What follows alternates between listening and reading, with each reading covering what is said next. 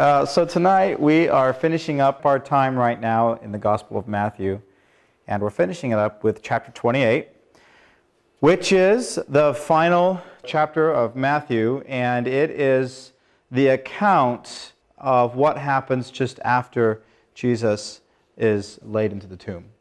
So before we begin tonight, one thing that I thought might be useful is to kind of recapture some of the feelings and some of the emotions that the disciples or the followers of Christ may have been thinking or feeling at the time. And I think this might be useful. I know that if maybe this week you attended Monday, Thursday, or attended Good Friday, then you might already have a sense for what was felt. But if you weren't necessarily engaged with that kind of framework, then sometimes, at least in my perspective, Easter just kind of shows up. You go to church on Sunday morning and you're happy because God did something, and you're kind of told why God did something, but you might not know why is it important. So I thought if we kind of started there, and maybe we don't have to necessarily read every part of chapter 27, but just recapture the emotions. You have the disciples, their leader, Jesus, arrested. And I really can't imagine what that would feel like, except that I would probably be afraid. I mean, you have a rowdy group of people coming with clubs and other various devices to hurt you, and they come and they arrest the guy that is not just your friend, but whom you to believe, in one way or the other, to be the Messiah. Whether you thought he was the Messiah that was coming to free Israel from political domination, or maybe you actually had some inkling that, no, there is something more going on here. Whatever it is, the guy that you had devoted your life to is being arrested, and is not just arrested, but then is convicted falsely, convicted again, or sentenced by Pilate falsely. And then you witness, at least in the story of Matthew, you witness Peter's denial, so you're kind of put in that situation. And you read further on about Jesus being mocked and spit on and essentially tortured. Okay, because crucifixion, we all know, is just one of the most horrible ways that a person can die. So you're witnessing all this. You might have some fear of receiving some of that reprisal yourself. At least it seems like the disciples had some fear. They were afraid of something. And then you see the one you believe to be the Messiah die. And this week, I don't know, but for me, I thought about that a lot. Like, what would it feel like to see something that you really believed was going to happen? I mean, they really believed, again, some way that this was the Messiah. And then all of a sudden, it ends. It literally ends with death on a cross. And I don't think we get the impression from the text, either from what we've read or from the other gospel accounts, that anybody was really sitting in an upper room somewhere thinking, oh, don't worry, he's going to come back in 3 days. In fact, as we read in chapter 28, we're going to see surprise, right? The disciples running. Mary Magdalene and the other Mary are, they're surprised. So I wanted to try and capture that feeling before we started getting into the resurrection, because I think we skip over it too much. I think what we have here is a really profound sense of loss. I mean, what does that kind of loss of hope look like? What does that look like for us? I was trying to think this week of what that might look like, and I'm not sure I can really come up with an example. Is there anything in our own lives that we believe so much in that if we were to lose it, we'd really lose all hope? Yeah. Or I guess even the belief in Christianity. Like at least for someone who's raised in that environment, like if that's entirely erased and taken away, like, and that's what looked to as being like the hope and everything. It's sort of like what Christianity has is some hope. So if that's taken away, even though it's the same idea, I guess it's not really something different. I think that's actually an interesting parallel, because Maybe it comes in the form of what some might call like that dark night of the soul, right? Or maybe it comes in the form of an actual crisis in your life where you just don't know, like genuinely. Like someone says, oh, just have hope. And you think to yourself, that doesn't make sense to me anymore. Because it would be strange for someone to have come up to the disciples in those days when Jesus laid in the tomb and for them to say, just have hope. Hope in what? What is going to happen? It's not like, just have hope, you've lost your job, you'll get a new one. Okay, I can believe that. That's believable. This, to me, at least seems like something that really is more than just casual hope. Like, I hope this works out. In fact, I don't know the minds of the disciples, but part of me thinks, I think if you had told them, I came from the future, Jesus raised from the dead 3 days from now, I think they would, well, they'd look at you crazy for many reasons, but at least I think in some of their minds they might say, that's just, I don't think that's going to happen. I wonder how much that mindset infects us as we live our lives.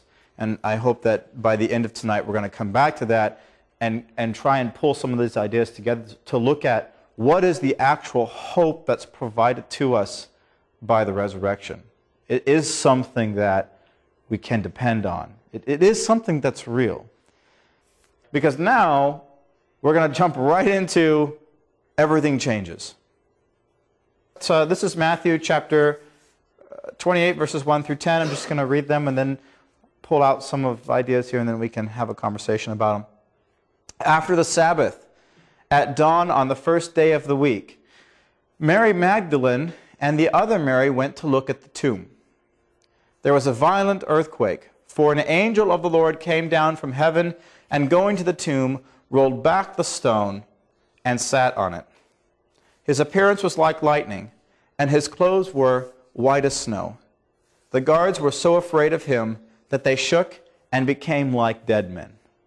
So in the previous chapter, we had an earthquake and dead people coming back from the dead. And again, John alluded last week to the idea that Matthew might not actually be placing these events in a... That's not the event that they occurred, that Jesus died and then this other thing happened. In fact, we're going to talk about that real quick in this verse too, because some of that's going on here. But Matthew really paints a very interesting picture here. You've got, first of all, two women. Mary Magdalene and the other Mary. They're the first ones to go to the tomb. They're the first ones, according to the Gospel of Matthew, who Jesus reveals himself to. It's interesting. In fact, there are some commentators who will say that the first actual apostles of Jesus were women, not the 12 disciples. That there were actually women who were following Jesus, not in the same way that the apostles, the disciples had, but were the first ones to really get on board. So in light of that, it might not be so surprising, because you remember also that these women were standing at a distance during the whole crucifixion. They watched the whole thing. Okay, one thing that we want to keep in mind too, women in the ancient world, we all know, were very low on the social scale. Okay, so the fact that they were at a distance might be out of just the reality that there was nothing they could do. All they could do was watch. And all they could do was watch from a distance. But it's interesting here that these two women come, and they're the first ones there. Okay, now we have them appearing. They come, and then they see an angel from heaven, and they see that the stone has been rolled back, and that the angel was sitting on it. Now, the other three Gospels record this a little bit differently. In the other three Gospels, the women find the angel on the inside of the tomb. And again, last week we talked about how Matthew doesn't necessarily put things in order. Many scholars have argued that this is actually, what Matthew is doing here is like the first century version of the flashback. You know, like in the movie, the screen will go all fuzzy, and you'll know it's a flashback just because that's what they do in movies. And in terms of Matthew and the literary device being employed here, it's actually operating as a flashback. So the breaking of the stone is consistent with the other gospel accounts in that the Mary Magdalene and the other Mary didn't actually see the breaking of the stone. Likewise, later, they also didn't see the guards faint. So what some have argued is that they actually showed up on the scene with the stone already broken. The guards they look like they're dead, and now the story continues. So Matthew is kind of, this is actually like an inserted flashback to kind of get the story caught up, and then he's going to move on to what at least Matthew feels is the most important part. We have other cases of it happening in Matthew where Matthew seems to like insert these like almost like historical reviews. But he doesn't tell you that. And the English translation doesn't tell you, and now this is a flashback. Like, doesn't put it in parentheses. Okay, but that is at least one of the devices operating, not just in this biblical text here, but it operates in other texts, other religious texts of the time too. So, I just think that we should know, like we always do when we cover this, that it's still interesting that he used women as the witnesses, and I know that's one of the things that apologists like to use, that if you're going to invent a story, you wouldn't have women be your first witnesses, just because their testimony was disregarded in the first century. So just as a note, and I think we should fairly note it, if you're going to invent something, you wouldn't use women first. we look at the violent earthquake, and from the previous chapter, we look at the saints walking out of their tombs as shocking. But the fact that there's women here would have been shocking, at least to many first century readers. So yeah, that's a great point. At least many readers would have caught on to that, like, wow, he's appearing to these people who don't have any power. It's interesting. You're going to see a shift in power, right? The people who crucified Christ had all the power. Pilate, the Roman guards, the Sanhedrin. They had all the power. And in chapter 28, you see this massive switch to where everybody who had power has none, and the people who had no power will now have everything. And we'll see this at the end in the form of the Great Commission. And in terms of just the idea that God now pours out upon His disciples the Holy Spirit, and you have all these things that start happening. Okay? Because, again, we're no longer bound to this old system. Okay, let's keep reading. So the angel said to the women, "Do not be afraid, for I know that you are looking for Jesus, who was crucified. He is not here. He has risen, just as He said. Come and see the place where He lay. Then go quickly and tell His disciples, He has risen from the dead and is going ahead of you into Galilee. There you will see Him. Now I have told you." Again, another interesting thing to note here is in almost every encounter that somebody has with an angel, they're terrified. Right? The guards are so afraid that they become like they're dead. The women, at least, don't appear to have the same response to the angel. So it's almost like the angel comes, splits the rock, does this amazing thing, raises Jesus from the dead. These guards see this, or at least they see part of it, and they pass out. So by the time that the women come, they're seeing something a little bit different. At least their interaction with the angel is different enough that they, at least according to the Gospel of Matthew, they leave with great joy, which is very unique amongst many angelic experiences, because a lot of most angelic experiences are terror. People are afraid. And they don't seem to have the same response, which again might indicate that this is two separate events going on here. Again, that Matthew is collapsing the timetable and he's not telling you this. You'll notice also, we don't actually get a very descriptive statement about what the resurrection actually looked like. We're just told in the Gospel of Matthew, He rose. Yeah. It does still say that there's fear and joy mixed, right, in their response. So because I agree with you in the sense that sometimes people fall over or they're extremely terrified. So there seems to be less, but there's still some sort of fear involved as well. Right? The end result, though, is different. So the soldiers fall out of terror and they stay in that state of terror. I'm sure at least the women had to be surprised by it. I mean, I would suspect I would be very surprised if an angel came down and told me that the guy I thought was dead was now back from the dead and that I was talking to an angel. So there would be some hesitancy there. But it's interesting to note that they don't just stay in that response of fear, right? They actually leave with a sense of joy. The only thing I'd like to point out is that it seems to indicate that those are two separate events, where if they had seen the event that made the other guards be fearful, they themselves might have also been fearful, which indicates that this is probably like the flashback part that Matthew's inserting here to just keep the story going. And obviously, I believe we received a message here that the guards didn't, and maybe as you kind of hinted at, with the women seem to have a strong faith. I mean, that's why they're there, presumably. Why aren't the disciples, to also honor Jesus by giving the spices and different things like that they should have done? So, that would be a joyful thing to receive that message and be like, wow. Yeah. At some point, it's so curious that the disciples, until they're told about this, they're not there.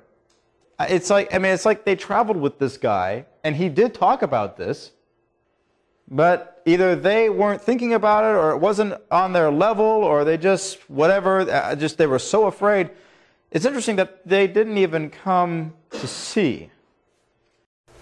Maybe since he said he was going to raise on the third day, they didn't know when to start counting. Was that from Friday, or was it from Saturday? They just didn't know how that was going to work. Someone outside Christian was like, I'm confused. Isn't it 3 days? I was like, yeah. No, it's on the third day.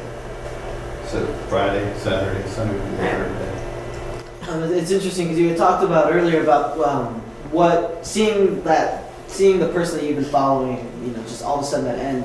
And so, because I didn't think about that, what you had mentioned right now is why weren't they there? I mean, presumably with those guards there, I'm sure they were still operating in a state of terror and not wanting to be identified as a follower still kind of in denial of that. But I think it's interesting that, those feelings, like you said, that they were feeling at the time, that state of, man, he said he was going to rise, but there's guards there, there's all these things there, and then God takes those obstacles out of the way and says, and presents it to him.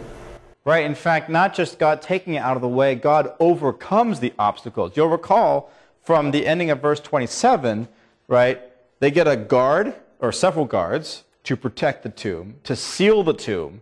I mean, the members, the Jews ask for this because somewhere, at least, they heard this rumor that he'd come back from they even knew. That's what was so startling about this. At least in the Gospel of Matthew, the leaders who had just crucified him were aware of his claims of coming back from the dead.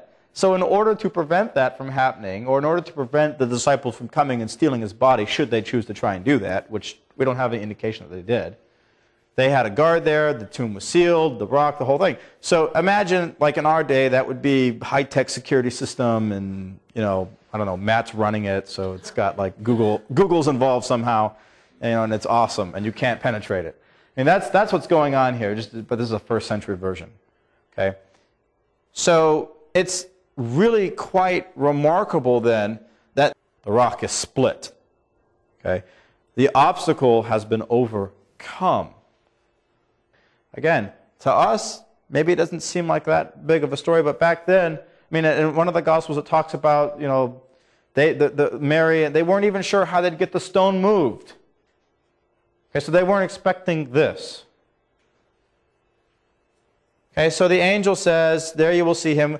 Go get his disciples. Let's continue reading. So the women hurried away from the tomb, afraid, yet filled with joy, and ran to tell his disciples. Now remember, at this point, they've only seen the angel. Okay? So suddenly, Jesus met them. Greetings, he said.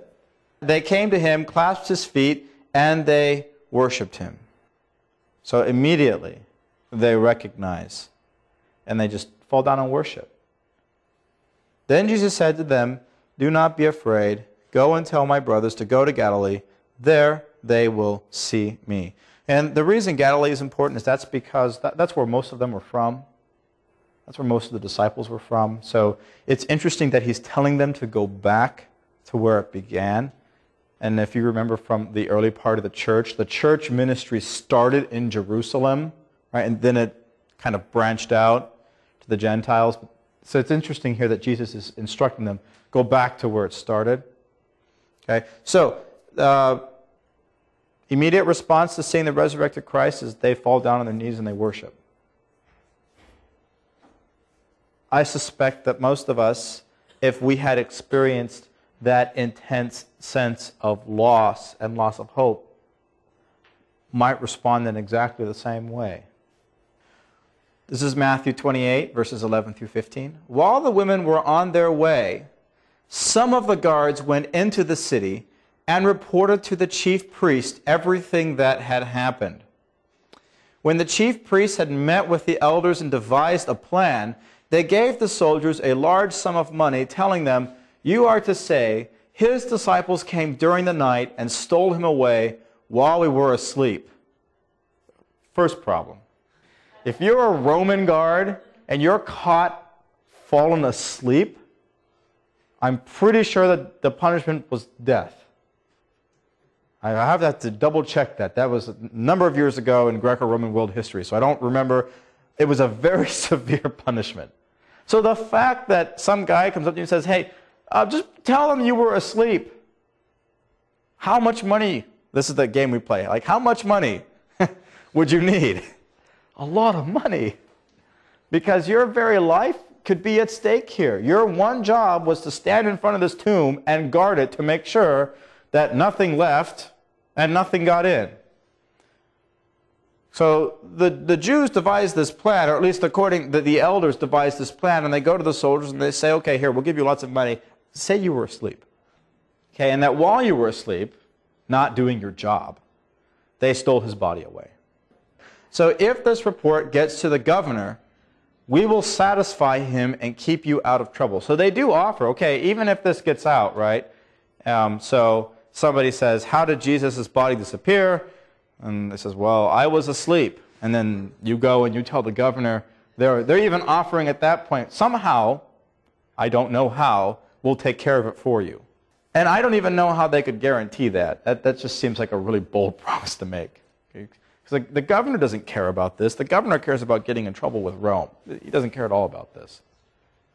So the soldiers took the money, and they did as they were instructed, and this story has been widely circulated among the Jews to this very day. Okay, so at least according to the Gospel of Matthew, there's a rumor that has spread during his time.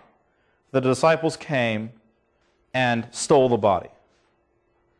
So many scholars have argued that one of the only reasons this is in this part here is to kind of shut that rumor down.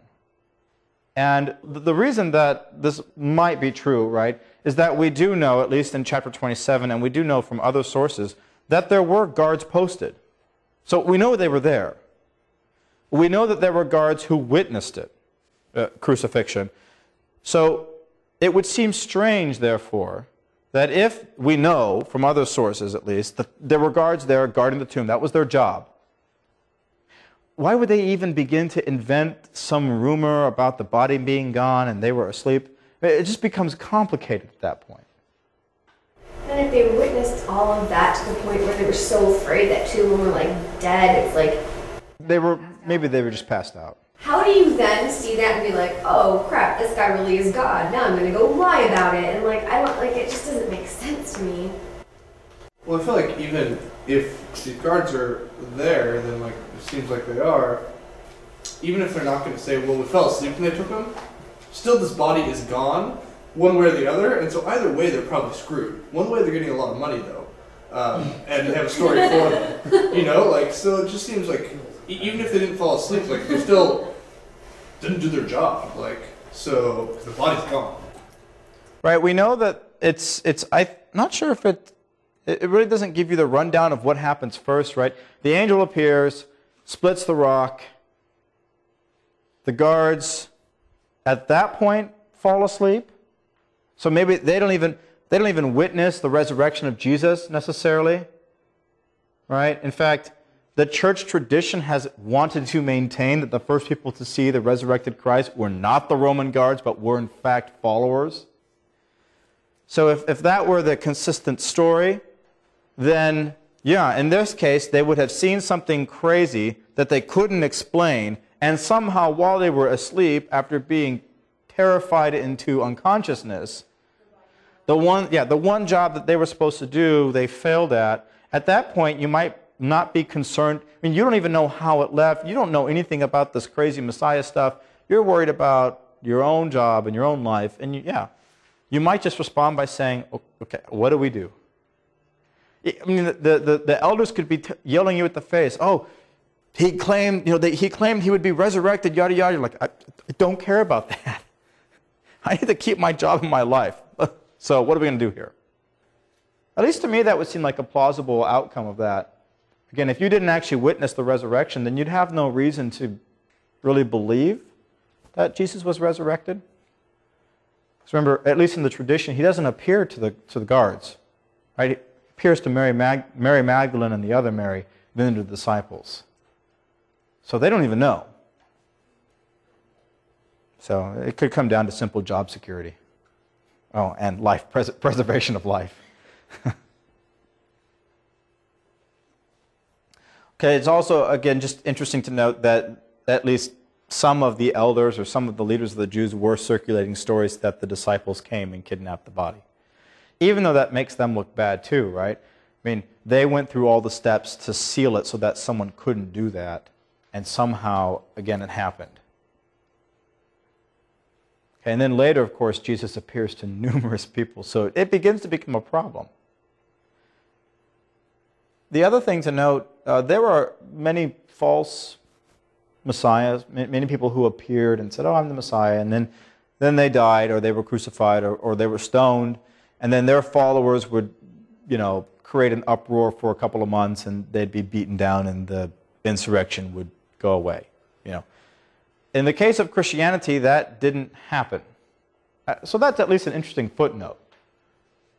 That the disciples who came after the resurrection and who saw the resurrected Christ went on, and most of them were martyred.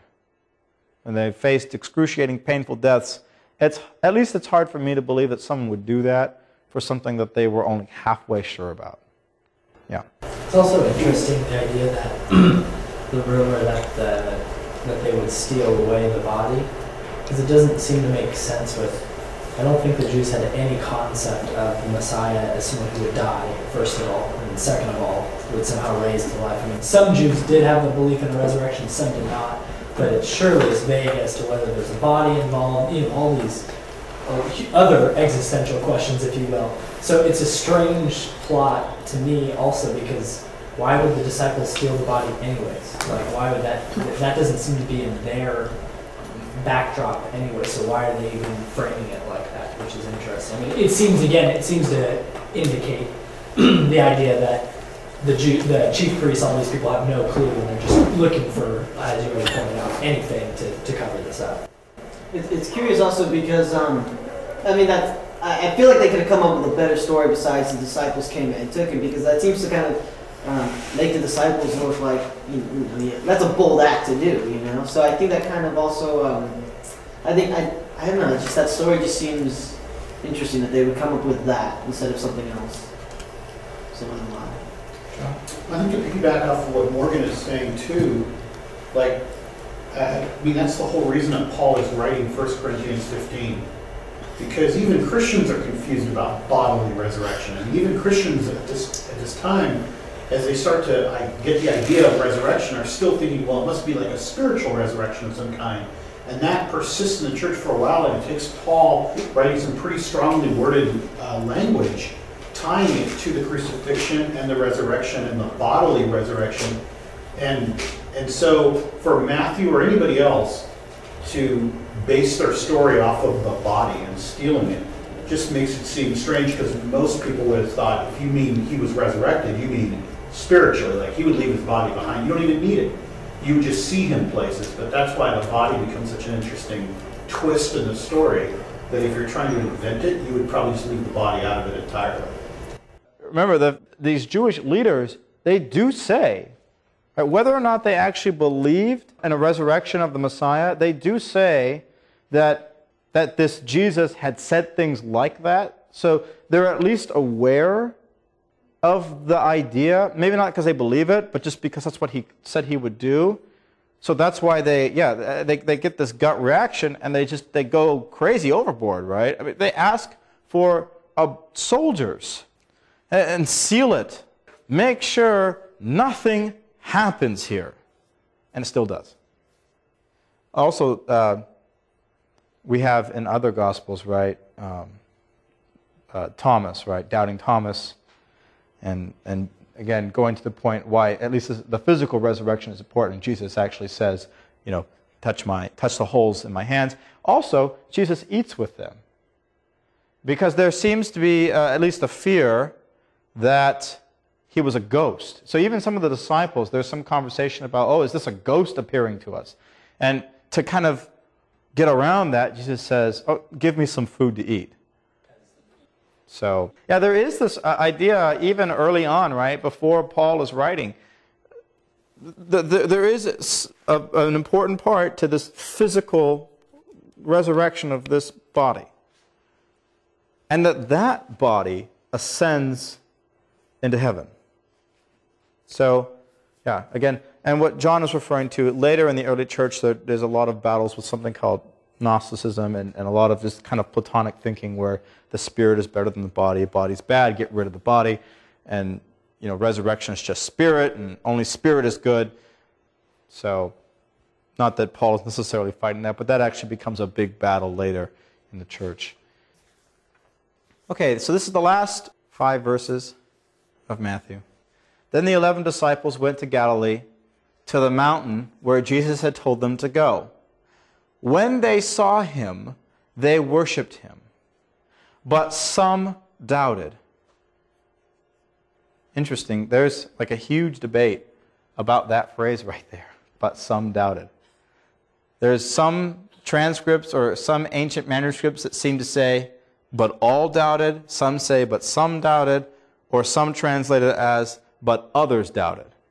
I did not know this until this week when I was reading. So most translations say some doubted because it refers specifically to the disciples. It wouldn't make a whole lot of sense to say the others doubted. What others? We're not given any indication that there are others there. We're told it's just the disciples. And they don't all seem to doubt. That would be strange. So, anyways, Greek is a real fun language, but apparently there's a big debate about that. Yeah. But that's still a shocking statement, even if it's just that some doubted. I mean, throughout the whole Gospel of Matthew, we've seen the disciples go back and forth between getting it and not getting it. And even here in the last few verses, right before the credits roll, some of them still don't get it. And I think, I've been reflecting this week about why. I mean, maybe it's just too much to wrap your head around. But even after the resurrection, the fact that some are still doubting, just that when I read that this week, it just really stood out to me. Those 3 words are almost like the most amazing words in Matthew. Standing in front of the resurrected Lord, there's still people who would doubt. Maybe we who always want to see God, or I'll believe in him if he shows me and all that stuff. It sounds like here these people who followed him, who would recognize him, and then who finally see him in his resurrected form, still doubt. I think that we ask too much when we want everything with our eyes. Notice who didn't doubt. Mary Magdalene, and immediately when they saw him, we're told that they fall to the ground and they worship. Immediately. Why does Jesus tell them, don't be afraid? That always stood out to me. If Morgan died in 3 days, came back to life, I might be more creeped out, honestly, than... Or there's also the idea of seeing Jesus in his resurrected form and his glory. I mean, it may be that it takes a little getting used to seeing Jesus in his glory. It might also indicate more, at least to the kind of personal level, it might also indicate the type of hope they weren't even really aware of. I mean, it might reveal more about the fact that either they weren't really hoping that this was going to happen, or even if they were kind of semi-conscious of the fact that Jesus had talked about this, and maybe even at some level hoped that something would happen, right, that this wasn't the end, even though they saw the crucifixion, just confronted all of a sudden with the resurrected Christ, who is in body, but also is in a new body. Or if you realize he did rise from the dead and that you had doubted it, maybe that's why they're afraid. Like, oh, we doubted you, and you know it, and here you are. Well, if he's risen from the dead and you're going to anoint the body, you're probably holding the stuff in your hand. Yeah, you're like, They're oh, probably I thought like, you were still dead. I'm "Zoinks." sorry. Yeah. that actually kind of makes sense. Like he's probably Like, like, whoops. you didn't Yeah. believe me that I was going to rise from the dead? No, no, we believe. He's like, then why are you Yeah. holding Why open spices? Yeah, that kind of makes sense. What spices? I'll go with that one. Yeah. Let's keep reading, then we're going to talk about the next couple of verses. So then Jesus came to them and said, all authority in heaven and on earth has been given to me. Again, I like to paint this picture as this is the movement of all the power, right? At least in the crucifixion. All the power belonged to the religious leaders, it belonged to the Pilate, it belonged to the Romans, and it was all there. And now, after crucifixion and a loss of hope, you have the resurrected Christ, and he says, without a doubt, that all power and authority on earth is given to me. That's just not a startling statement. They're visibly seeing it. There is nothing, not even death, that stops him. It doesn't matter what the Sanhedrin had planned. It doesn't matter what legal procedures took place or didn't take place. It doesn't even matter that he was crucified and died. It's a powerful statement. And it's powerful because it's coming from a guy who was just resurrected and is now standing in front of people who just are, it's just now starting to click. You know, before, when he was alive, before he was crucified, he talked all the time about these different things, and I'm going to give this to you, and you're going to be this, and you're going to be my disciples, and you're going to go to the ends of the earth. And now, he's here in resurrected form, proving it, showing it. I do have this authority. I mean, what else does he have to do? Yeah. I think it's also just interesting to note, kind of going back to the beginning of Matthew, like in the wilderness where Satan was tempting him, saying like, I'll give you this authority, you know, over earth at least. And now he's saying like, not only do I have authority over earth, but I've been given everything. Yeah, you have, I mean, if all of us just stop for a second, and if we go back through and we look through what we've read in the Gospel of Matthew, it's all coming to a climax here, where the resurrected Christ stands before his disciples and says, the game has changed. And what you thought or what you didn't understand, now look and see. So it's not just him telling somebody, here's what's going to come. It just happened. It's such a powerful, moving statement. I think too often we just kind of like, we read right over it. Yes, we have authority through Jesus Christ. But I can't imagine what it would be like being Peter, who would deny him 3 times. Or being any of the others, or perhaps being whoever it was that doubted still. I don't even know what you'd be feeling at that point. We have also, finishing out here, therefore, go and make disciples of all nations, baptizing them in the name of the Father and of the Son and of the Holy Spirit, and teaching them to obey everything I have commanded you. And surely I am with you always to the very end of the age. So here we have the Great Commission text. One thing that I would like to at least point out here, when I've heard the Great Commission, you know, you go to church, you always hear the Great Commission sermon like twice a year. And I don't ever recall it being in the context of the resurrection. And that's interesting. Because I think if you divorce the resurrection from the Great Commission, you actually lose, I think, one of the main driving points of the Great Commission. At least I think you also lose some meaning in terms of the resurrection, because what I might argue is that the resurrection really only makes sense in light of this. And the Great Commission really only makes sense in light of resurrection. Because at this point, it's not just something he's telling you to do. Now, I mean, he does go back and he says, okay, remember all those things I taught you? So yeah, those guys who were thinking, oh, Jesus is dead, I guess I don't have to give up all my things now. No, you're wrong. No, you do. Okay, you were there for that. I taught you that. You need to obey that. You need to model this lifestyle. Like when we go to the book of Matthew, giving to the poor, helping the oppressed, being told to go further when you can't go further or when you don't have to go further. You have all these things you're commanded to do. And now Jesus is resurrected and comes back and puts the exclamation point in it. Now, go and do that. But you don't have to do it just in vain. You can do it because I've given you the authority. I've given you the power. And I've given you the authority and the power because I was resurrected. I've overcome the obstacles in your way. Even death, which every one of us in here will face, and which most of them faced in terrible ways. I think, at least for me, the Great Commission makes a little bit more sense in terms of resurrection. At least I know for me, I had never really connected the two.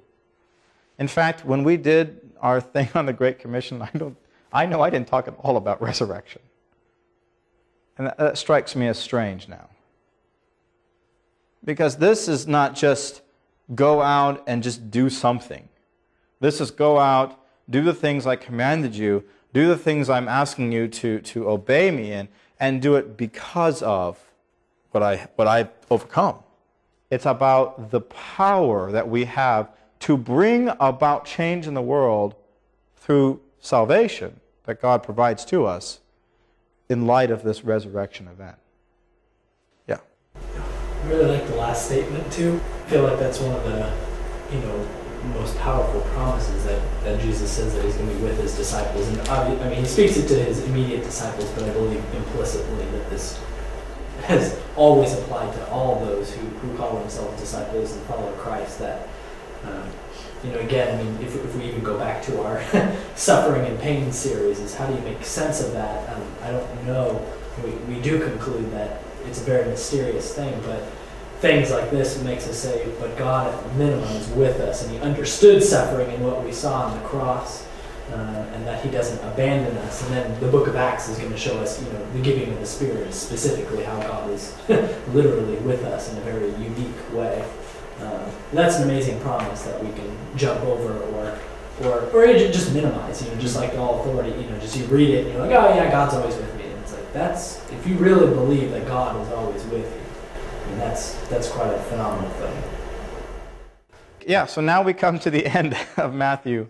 And again, just as we close, I think it's very important for us to at least consider and to reflect on the way in which Matthew presents these concluding verses. Yes, all authority in heaven and on earth is now given to Jesus. And in turn, this is given to us. At least it is in us in the sense that we are commanded to go and in the name of Christ do these things, make disciples and to obey. But also it's deeply connected to this resurrection event that these disciples, even though they didn't see the resurrection themselves, they now have the resurrected Messiah standing in front of them. That might be enough to propel me forward. The question is, and I don't want to answer it tonight, it's something I think that each of us should think about, is why sometimes does that not seem enough for us? Jesus seems to, at one point he says, blessed are those who believe who haven't seen. And sometimes I've read that and thought to myself, is that us? Because I really would have liked to have seen this. I've thought if I could go back in time, I don't know if I'd go all the way back to like 4 BCE, because I don't know that I want to see the whole thing, but maybe just go back to around the years we think Jesus was alive, and just that would provide confirmation. It's not going to happen. And am I wrong in thinking that way? So I think it's a question that at least pops up for me, and it's something for each of us to consider. These guys went forth, and Christianity became the dominant religion and one of the dominant defining forces of Western civilization for the next 2,000 years. It didn't die. It wasn't crushed. Even under heavy persecution later, it didn't die. And they did what they were commanded. And so if we bring it back to ourselves, what is it that prevents us from really buying into that same belief? And again, I think it's something that's more personal that we have to ask ourselves, but it's something to think about. Do we really believe that Christ has the authority and the power to overcome even the problems in our own lives? Do we really believe enough that we're going to obey and make disciples? And do we really believe that Christ is always with us even to the end? Again, I put them out there as more of just, in light of this resurrection, in light of the gloriousness of Easter, Monday, Tuesday, Wednesday, do we really believe? So let's pray. Heavenly Father, we just thank you, not just for the opportunity to come together and to meet. We thank you for the opportunity to read Scripture. We thank you for the opportunity to hear your story. We thank you for the opportunity to fellowship with one another and to commune with you. And most of all, we thank you for this act of death and resurrection. We thank you for life eternal. We thank you for the opportunity to spend not just our eternal lives, but this life now with you. And we pray these things in your Son's name.